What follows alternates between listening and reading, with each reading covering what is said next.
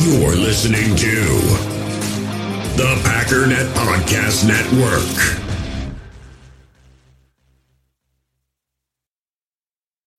When you need mealtime inspiration, it's worth shopping Kroger, where you'll find over 30,000 mouth-watering choices that excite your inner foodie. And no matter what tasty choice you make, you'll enjoy our everyday low prices, plus extra ways to save, like digital coupons worth over $600 each week. You can also save up to $1 off per gallon at the pump with fuel points. More savings and more inspiring flavors make shopping Kroger worth it every time. Kroger, fresh for everyone. Fuel restrictions apply.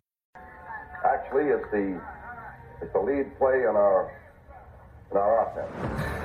We ask our YN or a tight end to open up somewhere between 6 feet and 9 feet to get an isolation with the linebacker. You tell the tackle to take the defensive end if he's over him. If he's not, to drive down on the first man to his inside. If the YN has the linebacker taken out, he cuts inside. If the YN has the linebacker in, he comes all the way around. You look at this play where we're trying to get a seal here and a seal here and try to run this play in the alley.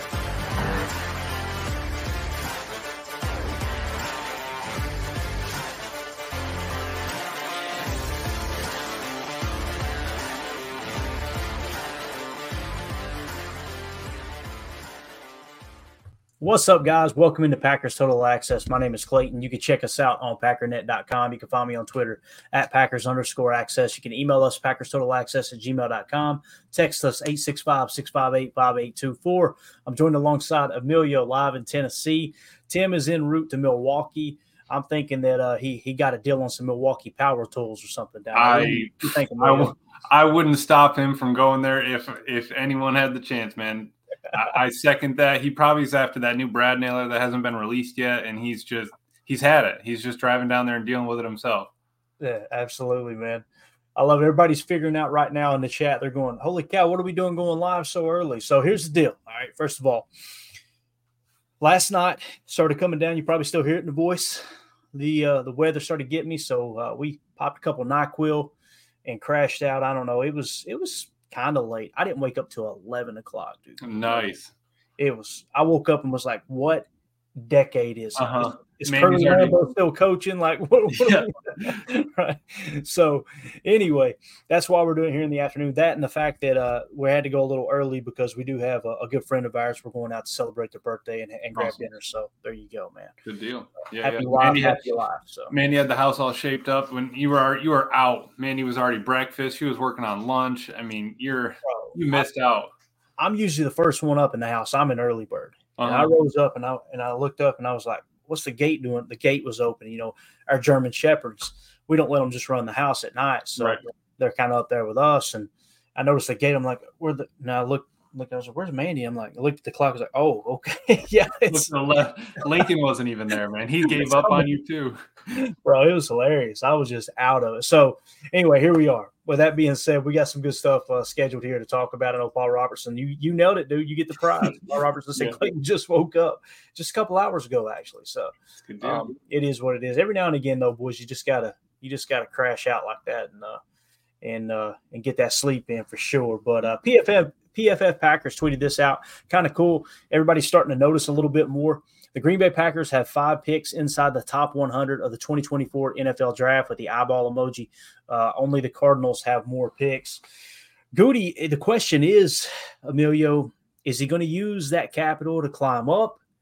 You know, we keep saying trade back as if we could take these picks with us, right? But I don't know, man. I just want to make sure that we maximize every opportunity with all the picks we do have. But I think this year, if you really look up at the picks we've got and how many they're in the top 100, like PFF Packers is talking about, I think this year you got as good a chance as any year as you had in the past of possibly trading up, don't you think?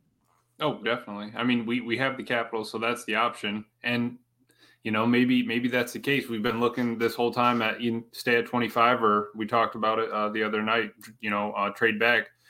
But what if that one, blue chip gem falls right to us and we reach just a little bit, go, switch out a couple picks, go get them. could be the game changer we needed, that jump start. But I think that picture right there, those two, that duo could be elite for some time now. And it's just starting to see, people are just starting to see it, but they've already been churning it out for the past couple of years, Yeah, no doubt about it, man. And it was tough during that stretch early in the season last year when people were calling for LaFleur to be fired. And I was sitting there thinking it may happen, what the team was playing that bad. And I was going to be so mad, man, because just, to be completely honest, I felt like it wasn't a fair shake for Coach LaFleur to have to come in with the youngest team, and you got a first-year quarterback, and then just all of a sudden, that's what that is the definition of lame duck, right? Like Aaron Rodgers was saying, I didn't want to be a lame duck quarterback, meaning like we're going to build for the future, and then us come out and lose the last couple of years of my career. Obviously, it went totally opposite from that. But you kind of felt like that with LaFleur, like, man, that would really suck if, all right, this is obviously a rebuilding year. And I think Goody kind of looked at it that way too, or else he wouldn't have traded Rasul Douglas for a third-round pick. At that time, the team was really struggling. He was probably looking at it from the standpoint of, hey, look, maybe let's just back out here and let's back up and punt and gather some picks and try to regroup for next year. You guys know I was against it. Tim is waiting for that pick. He is waiting for that 91st pick. Is it 91? Am I thinking right? Yeah, 91. Oh, yeah, Tim's not going to let us forget that. No, that's the truth. If that pick doesn't end up being a first ballot Hall of Famer, Tim is going to raise hell. It's going to happen. So, I mean, I don't think any of us were excited. I wasn't excited. I wasn't happy about it. And, we talked about it for an extended period of time, about how we felt and, where we thought, Rasul could have stayed in this. Maybe we wouldn't be looking at a corner right now in the draft if we still had Rasul. We wouldn't be diving into it so early. That wouldn't be the top need, and our whole draft board would look completely different. So it's a great point. It's really just crazy to see just that one decision week 6, 7, 8, whatever it was, right before the trade deadline, and bam, now come April, we're looking at this draft completely different. That's a very good point, man. It's pretty wild how one move can change your whole outlook on everything. And I mean, if you still had Sewell and he would have been on the cap for like $9 million, which I think is very reasonable considering how well he played. Right. And even it seemed like he got even better when he went to Buffalo, to be honest with you. But if you still have him in the lineup, you're probably just looking for that slot corner. But now you're kind of sitting back going, what if Kamari Lassiter's there, one of these guys that could play on the outside, because you're still not completely sold on Eric Stokes. It's going to be interesting. That was exactly what I was going to say. Yeah. If we had Rasul, we'd be set at boundary. Valentine, Valentine played well. They could, keep learning from him, keep picking that up.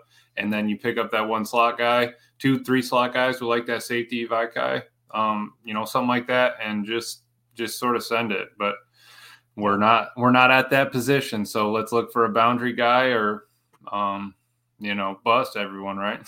Yeah, that's exactly right. David in the chat says, we ain't anybody's lame duck. Amen, David. Preaching to the choir, my man. That's what I'm talking about. Let's get the banner up there, too. Well, I'm still half asleep. There we go, guys. There's the ticker. Another person that's gotten brought up a lot, and I'll get to be real. When I do mock drafts, the one position, every year this happens, too, with a specific position.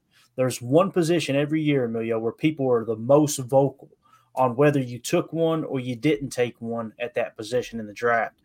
And that's running back this year. I'm just telling you, it doesn't matter. If I draft 2 running backs, you're crazy wasting 2 picks on running backs. If you take 1 running back, what are you doing when you need 2 running backs? Yeah. So it doesn't matter what you do. You kind of, and I'm going into this offseason, I think you are too, like A.J. Dillon isn't completely written off yet, right? Like there's a chance he comes back at the right price, of course. Mm-hmm. It's going to come down to what's the market look like for the running backs. If we go off the last 2 or 3 years, the market's been really, really down, right? So with that being said, let's dive into the market value for A.J. Dillon and whether or not it would be worth it to bring him back. I want to talk about the market value first, and then we'll dive into the grades.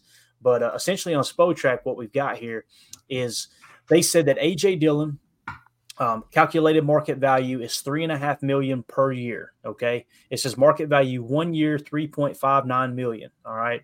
Average salary, $3.5 million. NFL ranking 518th. They've got him ranked as the 23rd best running back, according to the calculated market value. Okay. Highest paid equaling, best running back, I guess you could say. Right.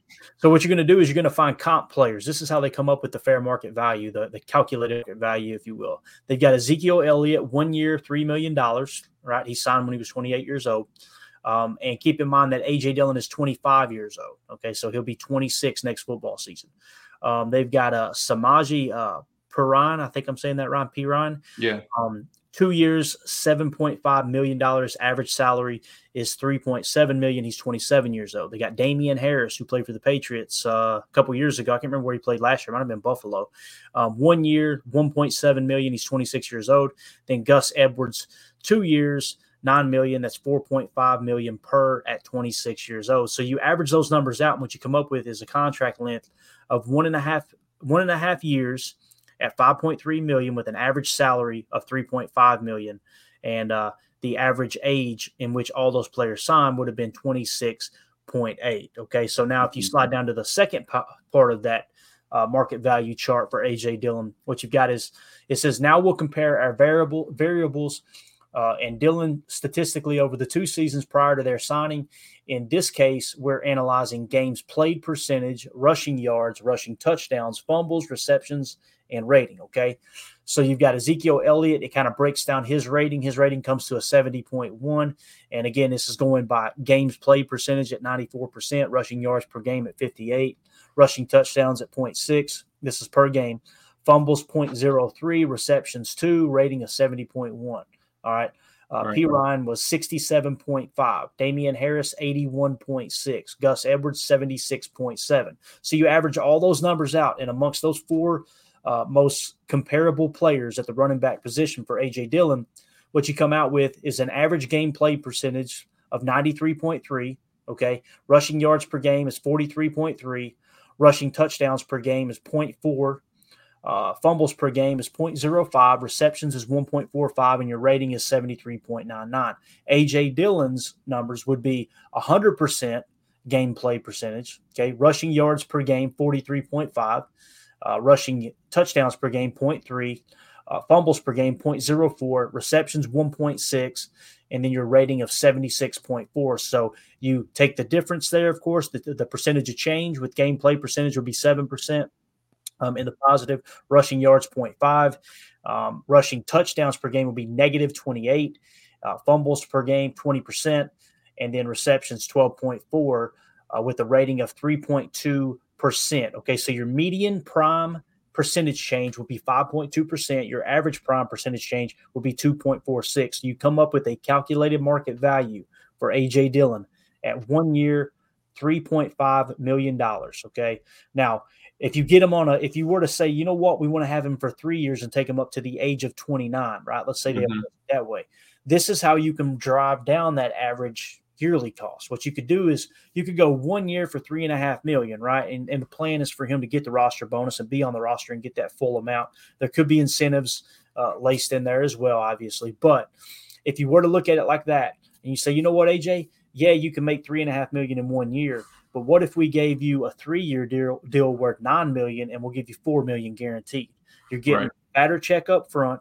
You're getting a little more security, although we know that the last year or 2 of those contracts are kind of fake. It's all about that guaranteed money up front.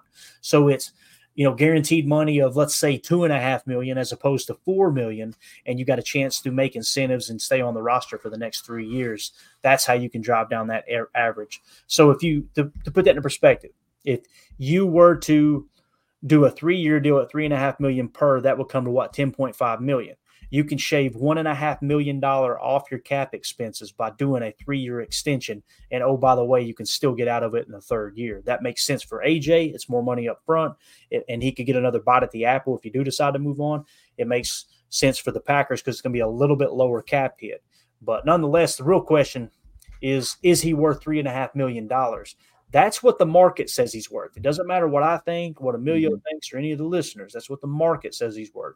But how would you feel about $3.5 million there, Emilio? Yeah, honestly, 3.5 straight up is, we're getting on the higher end. I really don't want to see it go past 4 for sure. But I would, stomach a 1 year, 3.5, but why not sign him for 3 more years? At least get him lined up for 3 more years. 4 maybe if you want him at 30, you knock it down. He'd be, we could get him maybe 2.9, something like that. 2.5. We can just keep sort of crunching that down. But it's not like he doesn't produce. He's always there. He's a hard worker. He's a grinder sort of thing. And honestly, the way our running back room is set up, if we had AJ back, you bring back Emmanuel and Aaron Jones. What was wrong with that this year? Obviously Aaron Jones is getting up there, but he's still playing at a high level right now. I don't think that it would be a bad idea, to try to run it back with the 3 and then add, one late, kind of like we did in that one draft. You add one later on, then you're not having to worry about those mid picks where, maybe Goody finds a diamond in the rough tackle or something like that. Yeah, definitely. No doubt about it. So let's see here. Let's go to the chat. Bryce in the chat says running back has to fall to round 4 or so. That's me, man. I have a hard time taking a running back within the first 3 rounds. Now, if you do take one in the first 3 rounds, obviously what you're saying is, you know what, this is going to be Aaron Jones's replacement in a couple of years, right? Mm-hmm. You think of that highly of him. If you think you can get another, 2 or 3 years out of Aaron Jones, which I have a hard time believing you could. I want him on the roster regardless. He's just that important to the team, me personally. But if you sign AJ to a 3-year extension, right, and you got Aaron for at least one more year, and you draft one in the 5th to 7th round, then you could potentially strike gold again like you did with Aaron Jones late in the draft with a running back. People forget how late Aaron Jones was drafted, right? And a good example is we're sitting here trying to determine, is A.J. Dillon worth $3.5 million or not? And we drafted him in the 2nd round. The reality is we took Aaron Jones way, way later in the draft, and he's due to make $17 million this year. So it just shows you right there, you kind of got that precedent already set, don't you, Amelia, that you could probably get a good running back late in the draft, right? Definitely. And I mean, they're there. They're almost always there. You got that. That's where their bread and butter is, 150 to 250. I feel like you find, 30 running back sort of thing. But they, I really think we can get away with, running it back, getting a running back cheap. They can learn, they can pick up from AJ and Aaron Jones. They learn how to play up in Green Bay. They don't need to be the workhorse, and if we can, wiggle something out, then you can look at it next year with a better picture. Yeah, Bryce in the chat said, I always end up with Braylon Allen. Buddy, let me tell you something. 99% of Packer fans are ended up with Braylon Allen. There's no doubt about it. Let's see here. Prince in the chat said, late 3rd at the earliest for a running back, hoping for 3 comp picks to add a little trade-up capital. That's a good point there. Those comp picks are gonna start piling up. We need to do a pod on that really, really soon and kind of see, all right, when can we, when will we know exactly what those comp picks are? They may already be set, as a matter of fact, but they do matter. They're a big deal. When you get like a 6th-round comp, well, that ain't much, no. But you get 2 6th and a 7th. Now all of a sudden you can flip that into a potential 4th. Right. There's a lot of things you can do with this. So you got to look at the overall value as opposed to where the picks actually are. That's a good point, Prince. Peter Stone in the chat said, I would not mind getting Isaiah Davis in later rounds. A lot of production. All right, Isaiah Davis is his guy. Got it, Peter. Paul Robertson said, hate to say it, but you could save money by getting a mid to late round running back. You definitely could. I mean, what you're essentially talking about is A.J. Dillon at $3.5 million or a rookie 5th rounder at whatever it would be, less than $1 million, right? So you are shaving that three to, basically $2.5 million off of the cap is what you would be shaving off, right? So that could go a long way. I think AJ is going to test the market, and I think there's a good chance he comes back and we get him closer to 3 or quite possibly even under 3. I think that's the more realistic outcome. Yeah. And that would be the ideal outcome, right? He's already got a key to the city. Why not just let him hang out here for a little bit longer? We can revisit it, like Aaron Jones' age, and then we'll go from there. Definitely. Jake Shavink says Aaron Jones and Isaac, how do you say that? Garindo maybe? Garindo, yeah. I think you got it. Rasheen Ali. Rasheen Ali's one of my draft crushes, man. Yeah, the one from Marshall. Yes. I really like Rasheen Ali. And that's who we picked up in that trade back draft. And that's like you were saying earlier, everyone was saying, hey, you got to take a running back. You scroll all the way down, there's one there at the bottom, but then you didn't take it soon enough. So, you can never win with that. Yeah, definitely, man. Definitely. We'll see, man. We'll see how it all unfolds. I think it's going to be very interesting to see what they do with A.J. Dillon as we move forward for sure. Mm-hmm. And I like what Prince said here too, and this is kind of my point too. Taylor and Wilson both undrafted backups. and they both showed up and played. Yeah, definitely, man. Yeah, good point. Now we look at the PFF grades, and you're going, okay, we looked at the market value. Where did AJ actually grade out? He graded out 35th on PFF. Okay, he came in at a 75.7. You'll see Aaron Jones up there in the 14 spot. Okay, so 35th suggests he's not a starting running back. Right. Let's be honest. This is if PFF was the gospel, and we're not saying it is, then it would suggest that he is a solid number 2 running back, right? And I kind of feel like that's what we've seen. I think he surprised people in the passing game. I know he surprised me. I didn't expect him to be that effective in the passing game. Some of those wheel routes, down the, kind of getting out wide and catching that wheel route and taking it up the sideline, man, those swing passes, they were working from time to time, and he proved to be kind of that safety valve for Jordan Love as we were trying to get our feet under us there early in the year. So if you were to just look at this and then look at the market value across the board and everything. We all have smartphones, and we all know they're pretty amazing, but they also can be amazingly distracting, especially when we're around other people. So US Cellular wants us to reset our relationship with our phones by putting down our phones for $5. That's right, a company that sells phones wants us to put down our phones. And to see what we find, learn more at uscellular.com/built for us. In the hobby, it's not easy being a fan of ripping packs or repacks. We get all hyped up thinking we're going to get some high-value Jordan Love card, but with zero transparency on available cards and hit rates, it's all just a shot in the dark. Until now, introducing slab packs from arenaclub.com, the only repack that provides real value, a complete view on all possible cards, and clear hit rates for each one. Now when I buy slab packs on Arena Club, it finally feels like I know what I'm getting. And honestly, the best thing for me and my son is the fact that we're kind of novices into this. When I walk into a card shop with my son, and a card says it costs $40, kind of just taking his word for it that that's a good value. So I appreciate the transparency on grading, as well as just getting excited about seeing what you could potentially get. Right now, you can get 10% off your first purchase by going to arenaclub.com/packdaddy.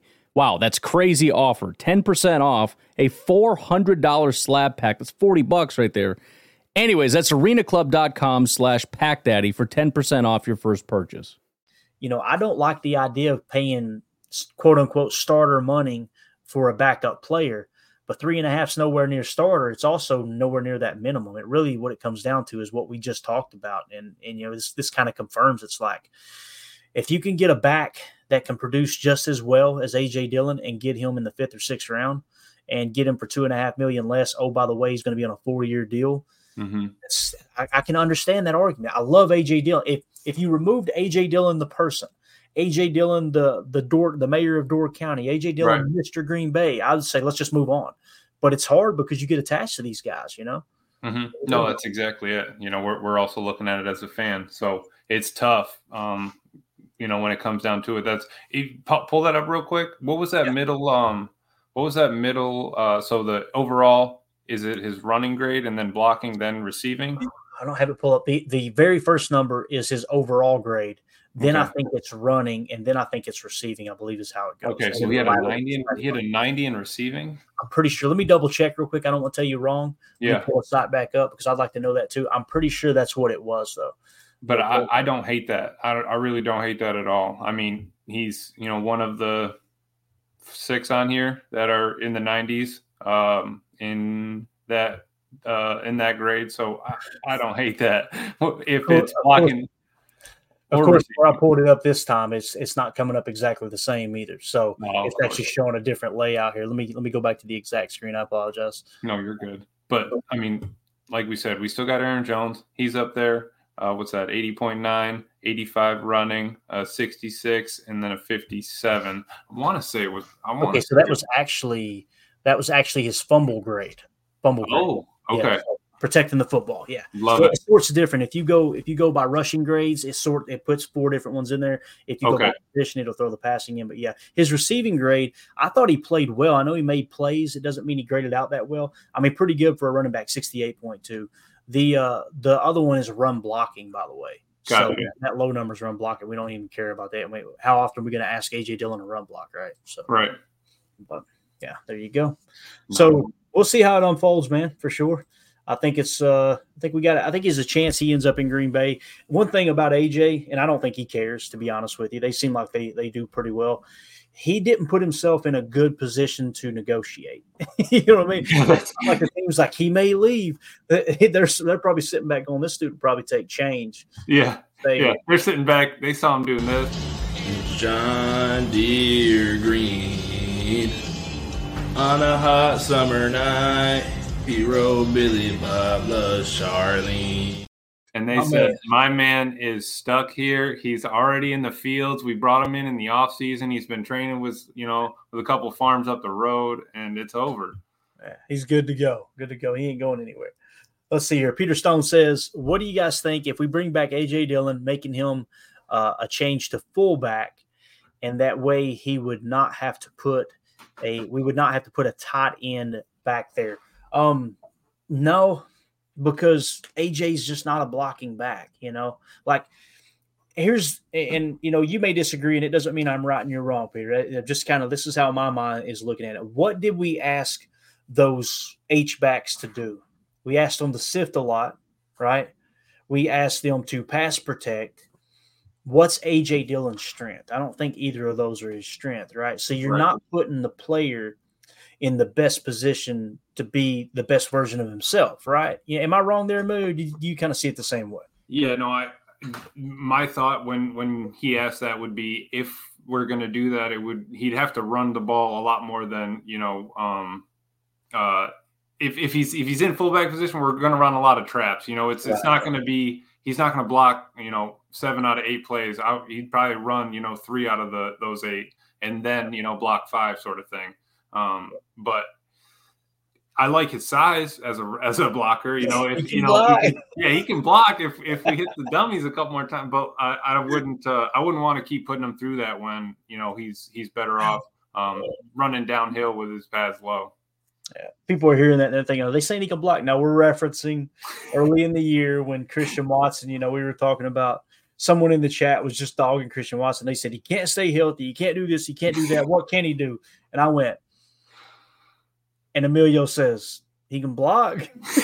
that short you made was great. Bro, I was crying because I'm like, do I want to argue with this guy or not? Like, this Christian Watson's got great size. He's blazing fast. When he's been healthy, he's really popped, especially later in the year. I'm like, I don't really want to argue with this guy. And then before I could even say anything, you go, he can block. I love it.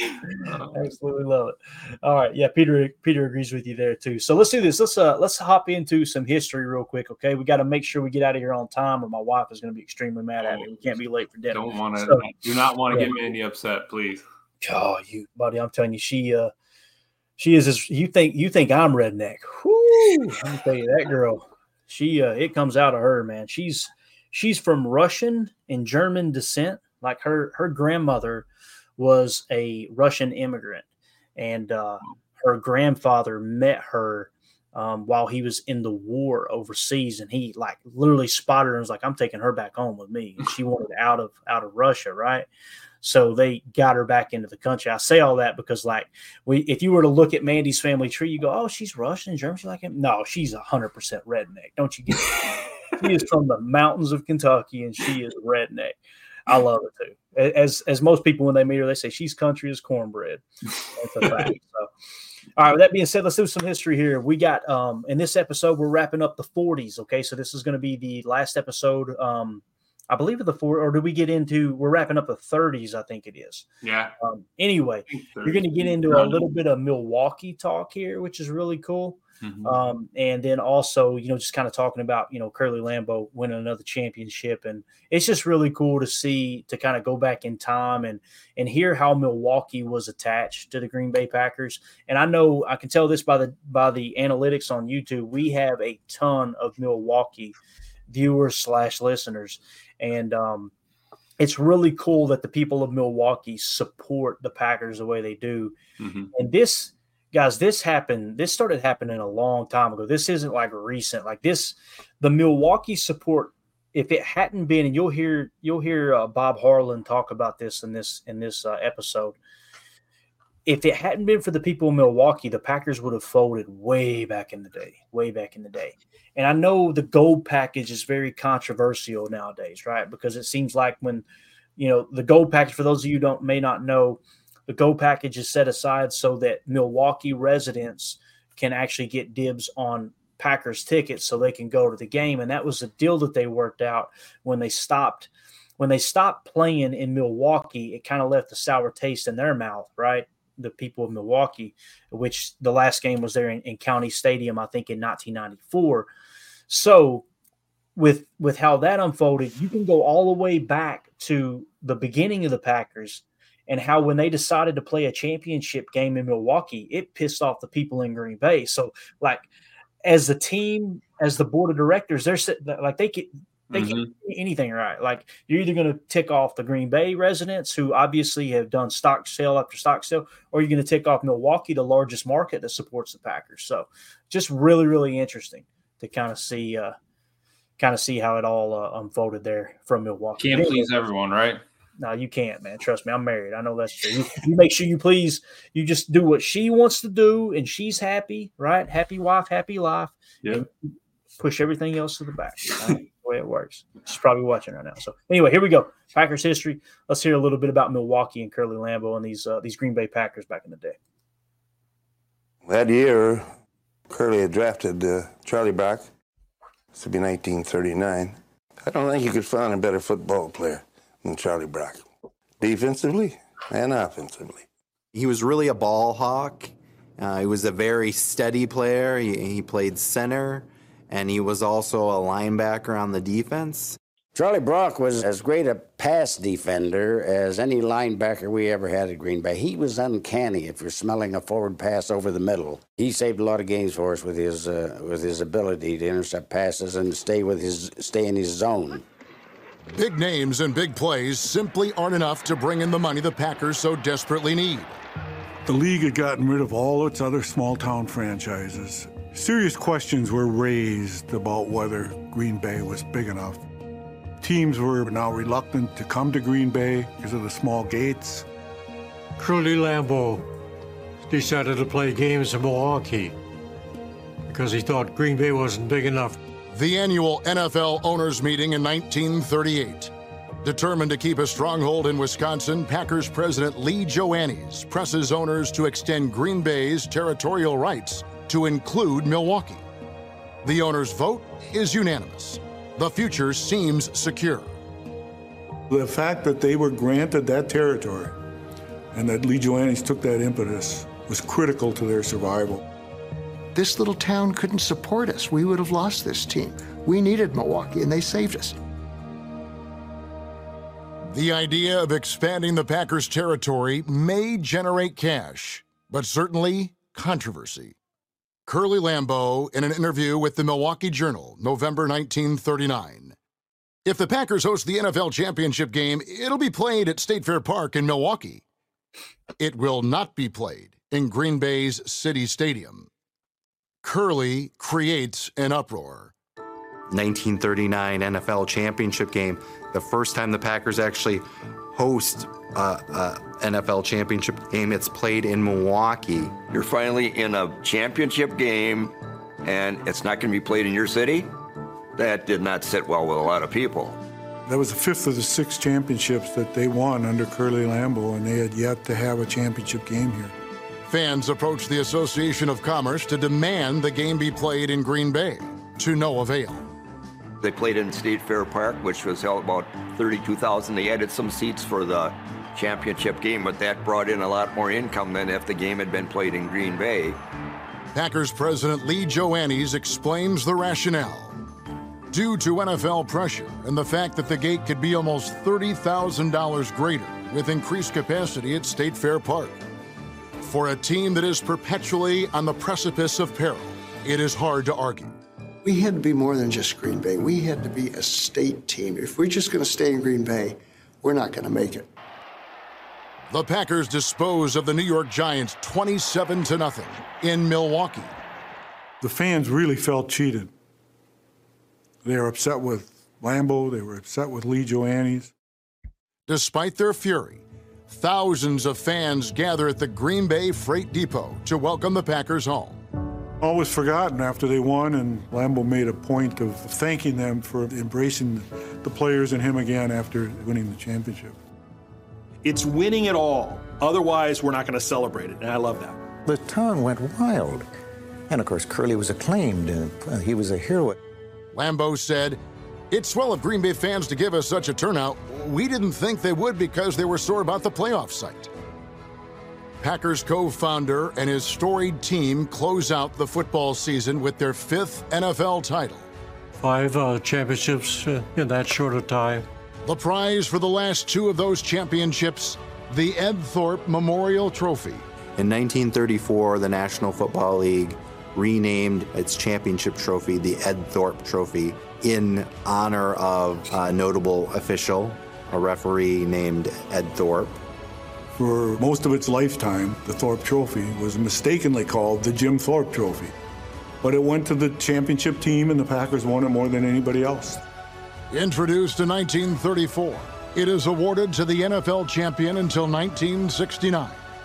In all, Lambeau's Packers will win it 3 times. Success should have been inevitable.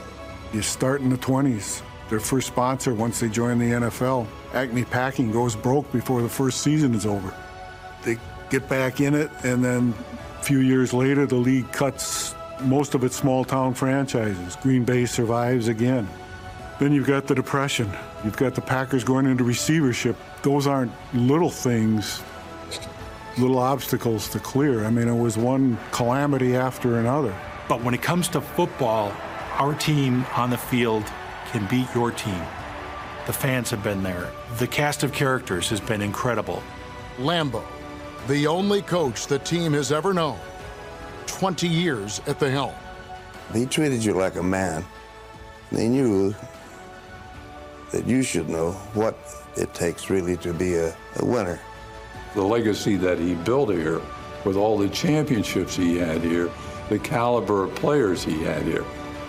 I don't think people realize the impact that he had on the game initially, how he changed the game, Curly Lambeau. Whew, that's a good one, man. That wraps up the 30s. Obviously, we're going to get into the 40s next, where Lambeau tries to regroup and win a couple more championships. What do you think about that, Emilio? That's a little bit of a little bit of goosebumps there, man. How can you not get excited? 20 years, only coach we've known, 3 trophies home. I mean, we've been blessed. We have truly been blessed with this franchise, and just reliving it is it just brings that to the forefront, Yeah, I was talking to a potential advertiser earlier today, and he was talking about one of the things that he said was like, I looked at your channel. I'm like, he does an episode every day. Like, who's talking Packers every single day this time of the year? And he was excited about it. And I was just like, man, the history. Mm-hmm. Like, we've got so much history as an organization. You could talk, and he was a big Packer fan. You could talk about Packers. I mean, 365 days a year, and you'll have something to talk about. You don't have to talk about Mount Rushmores and what you like on your hot dogs, right? We're going to talk food. We'll talk booze and all that good stuff along the way. But the fact that you got to build an episode around that is just silly, man. There's just so much to talk about when it comes to the Packers. Doug in the chat says County Stadium, last stadium where both teams shared the same sideline. Imagine that. Imagine that, both teams on the same sideline. I didn't know that. That's wild. Yeah, definitely. Let's see here. Prince in the chat says Chicago having 2 teams back then. Wonder if they were a threat of one going to Milwaukee if Green Bay didn't lock the market down. See, that's another thing. That's a great point, man. That could have come into play too, Emilio. Like, hey, look, we got to keep these people healthy. We got to keep these people happy, because if they decide to start their own team, they'll put us out of business real quick, right? There's just so many things that had to go right for the Packers for them to continue to exist, man. And so many things that went wrong that they were able to get through too, to get to that point. Definitely. So since we were talking about Milwaukee, we've actually got to play here the very last game in Milwaukee County Stadium. Okay. So this was in 1994. I believe it was December 18th, 1994, if I remember correctly. I may have the date wrong, but it was definitely 1994. And you guys have probably already know which play we're talking about. This is one of the famous Brett Favre plays where Holmgren told him before the play, hey, listen, it's 3rd and 2. The clock was stopped. I think they burned their last timeout. It was a 3rd and 2 play. They have no timeouts left. There's 21 seconds left. And he says, listen, if it ain't there, just throw it away. Whatever you do, you cannot run right here. And, of course, Brett being Brett, you know what, let's just roll the tape. Let's show you here. We got the regular TV copy where a young Joe Buck is calling the game, I'm pretty sure. And then we got the radio broadcast of it too, the local radio broadcast for the Packers. But let's go back and relive this play again. It's from 1994, the very last game at County Stadium in Milwaukee. Brett sends them home, smiling from their last game there at the old dump of a baseball stadium from what I understand, man. But here we go.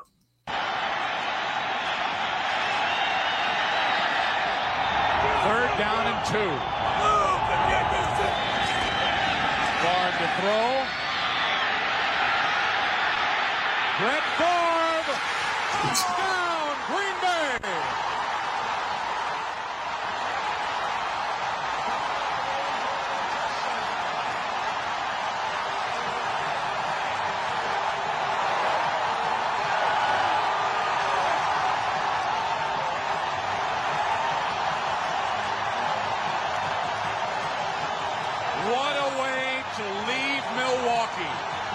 The last ever game here at County Stadium, and they're on their feet in a salute to Brett Favre. Absolutely awesome. Was that Joe Buck? Am I thinking right? Did that not sound like Joe Buck to you? It could have been. It definitely could have been. I just was thinking about what Doug said. I mean, you imagine just after you score a touchdown like that, you're running by, but you're just crisscrossing with all the Falcons. Like as you're getting to the sideline, they're going to their side. You got your side. It's wild. It's just crazy. Did Joe Buck call this game? Let's see here. I just asked. I just asked the old Google machine. Oh yeah, so it was definitely him because the title says, "Did Joe Buck really call this 1994 Brett Favre game-winning touchdown while peeing in a bottle?" I remember him talking about that. He had to piss in a bottle because couldn't get out of the booth. Yeah, man. I got you. What were they in there? Pull that back. Can you pull that back up? What is it now? What were they in there? Pull that back up. What was Brett? Brett was under center there with single back there, and he just decided to ace look. I don't know. Hey, let's do this. Let's show the radio broadcast, and we might have a little chalk talk queued up. Here we go. Favre goes straight back in the pocket. Favre looking. Now Favre running to the right. Favre is on the run. Favre is down the sidelines. Favre, touchdown! He dived. He knew at the top of his drop. He knew immediately at the top of his drop. He heard run in the headset and said, "All right." He said, "No, don't run." Exactly. And look at this. I got a couple screen grabs here too. Look at this. Wow. Look at that shot right there, bro. That is why. That's a guy just sacrificing the body. You think his teammates didn't love him, dude? Mm-hmm.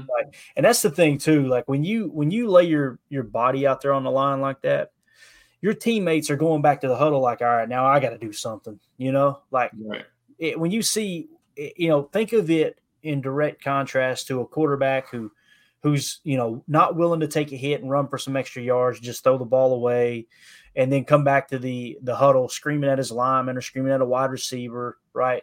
And then you got something like this where it's like, all right, if he's willing to do that, then I've got to up my game. I've got to be willing to make a sacrifice too. Jordan earlier this year, Jordan Love, perfect example.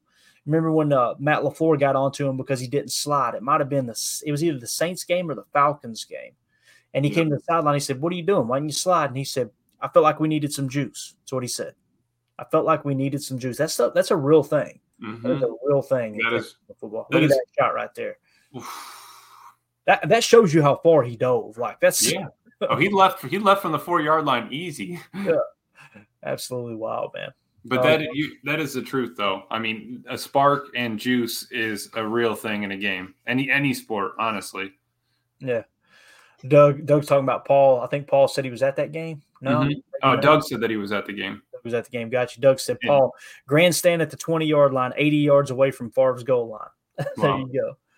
When you're on the opposite end like that too, you're going, did he get in? Did he get in? Waiting for the crowd to react, right? No, he was screaming though. We heard Doug. We heard him in the video there. He was absolutely. Peter Stone said, "I love it," and against the team that drafted him, best revenge ever. That's a very good point. The team that's kind of moved on from him, right? Traded him for a first-round pick. Good stuff. You know what? Let's do it, Emilio. You ready to get into a little chalk talk? You want to break it down real quick? I was hoping you had it dialed up. Here we go, man. So here's what you got. You kind of called it there too, going, what were they in, a little ace there? What was that? So they were in 12. You can see this, right? Yep. All right, good deal. We're in 12 ace. We're going to run a play called 12 ace drive, Y pivot, Z fade, T swing. Now, first of all, I think it's actually X nasty, to be honest with you. Now, if you look up here, you see the numbers. You've got the X receivers inside the numbers. Now, why is he the X? I personally think this is your Y right here, right? Could be Chamora, could be Chewy. Yeah, you're in a 12 personnel, right? That's the 12 personnel that we're talking about. You got one running back, two tight ends. That's, 1 and 2, all right? So it's 12. Ace, single back set. That's just a one-syllable word for single back. And then we're going to go drive. What's a drive concept? A drive concept is really simple. It's where your first receiver, your number one, this would be considered your number one receiver. That would be your number two on that side.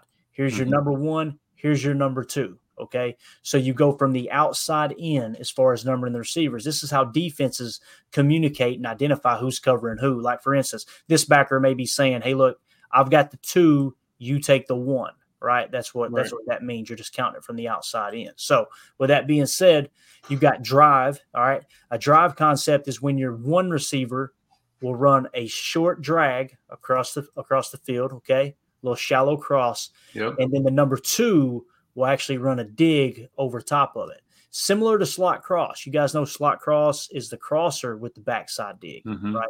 This is your short drag, your shallow cross with a dig off the backside. Now, Y pivot. What's Y pivot? What Y is going to do is he's going to kind of work the middle of the field a little bit, and then he's going to pivot and come back in this direction. Okay? So you see they're trying to get the defense flowing in one direction. They're trying to give Brett multiple angles to attack at. Right. And levels. Right. So that he can work. He can work close, middle, deep. This is very, very simple to a levels play, a levels concept. The only difference is the 1 is going underneath and the 2 is over top. I think levels might be the 1 over top and the 2 underneath. I could be wrong. I'd have to look at the tree. But I'm pretty sure out here what they were trying to ask, I think this might have been Robert Brooks in the Z. What they were trying to ask him to do is just kind of work a fade, like a 9 fade, get to the back line and give another option along the back line as these guys are kind of working at different levels, right? Gotcha. And then you got the T swing, of course. The T is just going to swing out. I think he swings up top, yeah. So he's just going to swing out here on a swing pass. And that's 12 ace. I think it could be 12 ace, nasty X, drive, Y pivot, Z fade, T swing. We're going to do it at 50%. Let's roll it. And I want you guys to pay attention to what Emilio was saying. As soon as he snaps the ball, they're in a 2-high shell too. Okay. So Brett knows right off the bat, the fact that they're playing a too high look, it's going to be hard to hit those different angles up there up top with the drive and what some would consider a levels concept. So immediately, as soon as he snaps back, he looks at the safety. Watch him. He's just going to roll. Watch him. Let's get out of here real quick. Not worth it. Yep. And again, here you come across, you're going to see right here coming in the frame is the Y. There's the Y pivot up top right there. See how he pivoted back around? You got the other guy working himself across the field as well, right? Over off the screen in the very back corner of the end zone, you got your Z that's kind of sitting back there in that corner. And then, of course, you got the other guy, the shallow, already cleared. I'm going to roll it back real quick and show you. Watch the shallow up top, okay? Watch the X right here. And look how close those linebackers are too. Then that 4-3. I mean, they are a yard off the back of the D lineman. It's essentially a 1, 2, 3, 4, 5, 6, 7 man front here. Yeah. Like they might as well be mugging up front. But again, watch the shallow, see him get underneath. Yep. The other guy kind of bends it out too. He does a good job trying to get that safety to kind of bend out with him there. And then Brett rolls out, sees it right here. He knows I'm just going to take this thing in. Let's give it a shot. I love how he almost gets clipped from behind here. Look. So, look at the ankle. Watch him kind of stumble. Yeah, so he did. Yeah, he leapt from, what's that, 4.5? Yeah. He couldn't take another step. He had to commit. Right. and then defies gravity into the end zone. You love it, man. Roll that back one more time for me, please. Just watch the center on this one. My man, he thought they were running the annexation of Puerto Rico, and he didn't get the call. My man sits. All right. What is he doing? Let me just. I'm gonna clear a window so Brett can see over me. Yeah. Last thing I want is the football. Since I'm not going to block anybody, let's make sure the football doesn't hit me in the back of the helmet. Right. That's the number one. Then he sees him take off and just look at him. Now we're in trouble. What the hell is he doing? I'm glad you pointed it out. I love Chalk Talk, man. This dude right here, I would love to have been in the film room. Yeah. On Monday morning when they showed him this and went, hey, Bub, what were you doing? You're supposed to get a hand on someone, you know. That is hilarious, dude. Look at him. Just for how long he sat there, too. He committed. Now he looks like, what's going on, guys? Why are they running this way? Uh-oh. Oh, that's gold, man. I'm glad you pointed it out. Again, the trip is what gets me. That stumble. He had to hurl himself in. Love it. And that was Mickens there, number 88. There's Chewy, Mark Chimura. There's Robert Brooks. Back down. Yeah. God, Marty, that's a whole lot of poundage there. Uh-huh. We don't get too many of those pileups anymore. You only got the 30 seconds to get it off and get the kicking team back on. No doubt. Here, this might give you a good look. Well, you can't get a real good look at the other sideline. Notice there's nobody on this sideline right here, right? Nobody. That's crazy. Look at that. And then Doug was saying this. They lost money every time they played there because the league mandated discounts for all those obstructed views. When you rolled that back, man, look at that stadium. It's a double decker, and half of them are way back, you know. Yeah. Could you imagine trying to watch the game from here? Right. Like that, and that I think that's where our boy Doug was, right? Yeah. Yep. Doug, yeah. Right there's Doug. Yeah. Oh my gosh, man. I love watching these old tapes too, especially when it's on Fox and stuff. Look at them; they still ain't let them up off the ground yet. Mm-hmm. Yeah, was that Frankie Winters number 50? I think it was Winters, wasn't it? 52. But he gets in on the pile up. He saved all the energy. That's right. He said, "You got to save the energy for the celebration, boys." So, I wonder what he told Brett right there. I wonder what he told Brett because he whispered something in his ear. I think he said, "Hey," I think he said it right here. He said, "Hey, man, I didn't do a damn thing." I'm gonna get yelled at in film, but it was worth it. Oh yeah, it's definitely worth it, man. Yeah, Doug said, "Yep, that's where that was my view." I love it. I'm glad we got to break that one down, man. God, dude, Chalk Talk. It's my favorite thing about this show. The listeners probably hate it. Mm-hmm. I love it, man. It's the only reason I do the podcast anymore, just to be able to talk a little ball like that. Yeah. Let's see here. Yeah, so you said it was Doug that said that, right? LOL. Yeah. But the Packers lost money every time they played at County Stadium due to league-mandated discounts for all the obstructed view seats. Crazy. You know, I went to Wrigley Field. I've been to Wrigley Field once. I had to see it and went up there, and we had some decent tickets, what I thought was decent tickets. We sit down. I'm not BSing. There was a pole right in front of me, bro. And I remember when we got the tickets, I was like, hey, yeah, man, we got good tickets. I'm thinking, I can't believe these are available. Now I knew why. Yeah. I got up there, and there was this huge pole sitting the whole game. I'm going, trying to watch the game. And there was the other thing, too. I remember looking up, and they had nets underneath the overhang where it was catching concrete that was falling down so it wouldn't land on people. Bro, it was wild, man. Absolutely wild. Yeah, Clayton walked in there, and he thought he had great seats. Who do you think you are? I am. That's what they said. Gets a pole. Yeah, I'm telling you, man. It was cool, though. That was a lot of fun going to Wrigley. And that's the other thing, too, is seeing some of these old football games being played at Wrigley back in the day. Yeah. You talk about history. Whether you like the Cubs or not, you know, I'm not a Cubs fan, you know, but the history that took place there, Babe Ruth's college shot, all the, you know, it sounds like the Packers played there pretty consistently from time to time. Wrigley Field was kind of the spot, you know. So, yeah. Yeah, Doug said he was in the upper grandstand. Love it. Crazy. Paul Robertson, weren't sellouts, though only televised back then. You know, there was a rule here recently, man. It was like, I mean, it was, you know, 5-10 years ago, that if a team didn't sell out the stadium, then they wouldn't play it on TV in the local market. I was like, man, that's just why they call it blacked out, right? I believe that's what it's called. So, wow. Yeah, crazy. Yeah, Doug said, think that's Winters. He didn't want to go downfield as far past the ball. No, nobody's asking him to go downfield. We're just asking him to get in somebody's way, you know, behind the line of scrimmage, right? It's like as soon as everyone left, you could at least like peel back and try to chip or something. Right. Kind of. And just held it. I love it. Love it. Let's see here. Steven in the chat said, hate to say it, But who was the last great back out of Wisconsin? Oh no, you're gonna get us all in trouble. Oh. Seems they get used hard in college and burn out quickly. Who was it? Think about it. There was one recently. I remember someone Is it talking. Paul? Paul was on the Jonathan Taylor. There you go. Jonathan Taylor. Yeah, that's the one I was trying to think of, because I remember when he was holding out for a contract, they mentioned he was from Wisconsin. I was like, I didn't know that. I didn't know he played at Wisconsin. So, yeah, he's pretty solid. I remember back in the day, who else was there? Was there someone? Am I thinking right? Did Ron Dane play for Wisconsin? Am I thinking right? Maybe. Might have been like a Heisman candidate. Somebody in the chat confirmed that for me, so I don't have to fire up the Google machine. I think Ron Dane played at Wisconsin. I could be wrong.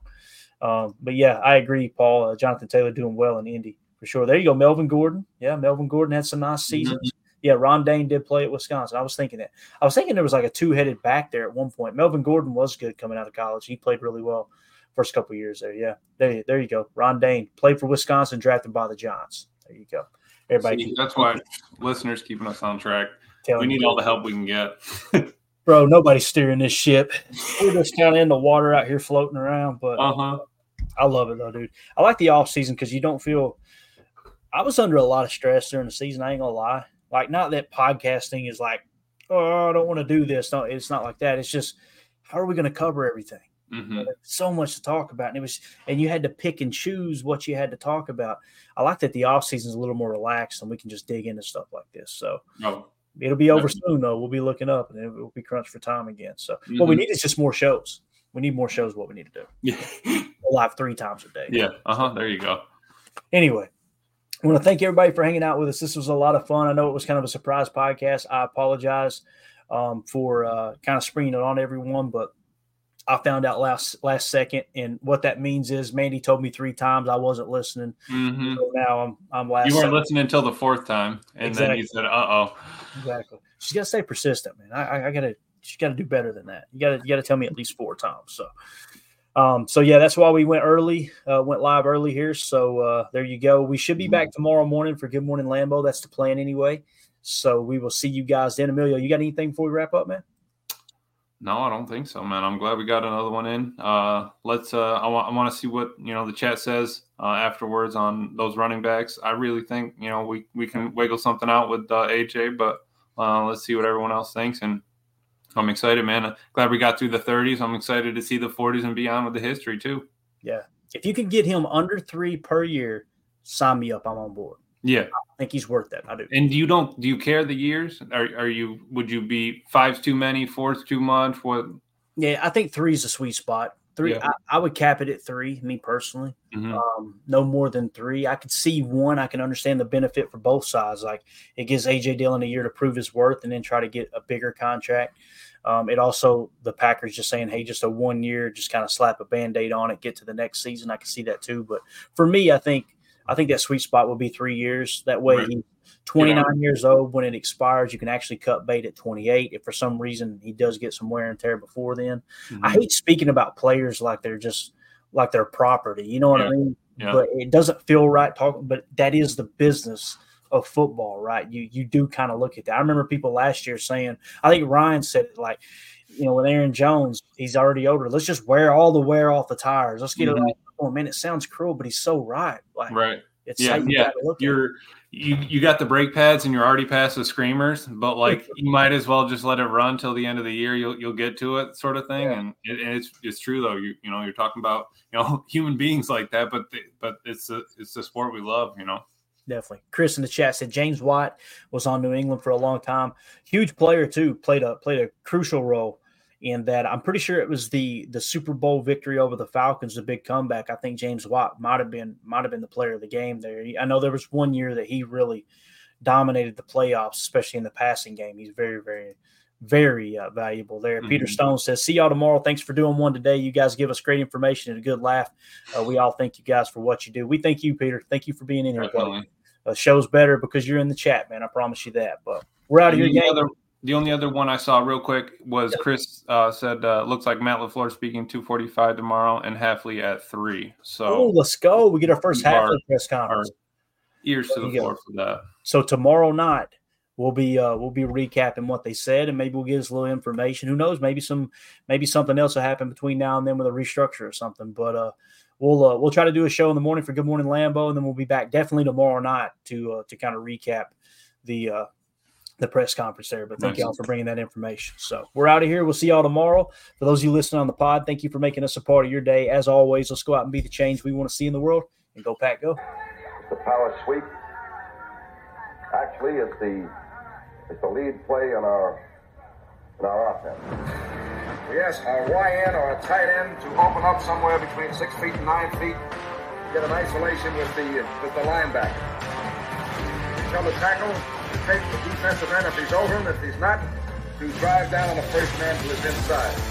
If the YN has the linebacker taken out, he cuts inside. If the YN has the linebacker in, he comes all the way around. If you look at this play, what we're trying to get is a seal here and a seal here. Try to run this play in the alley.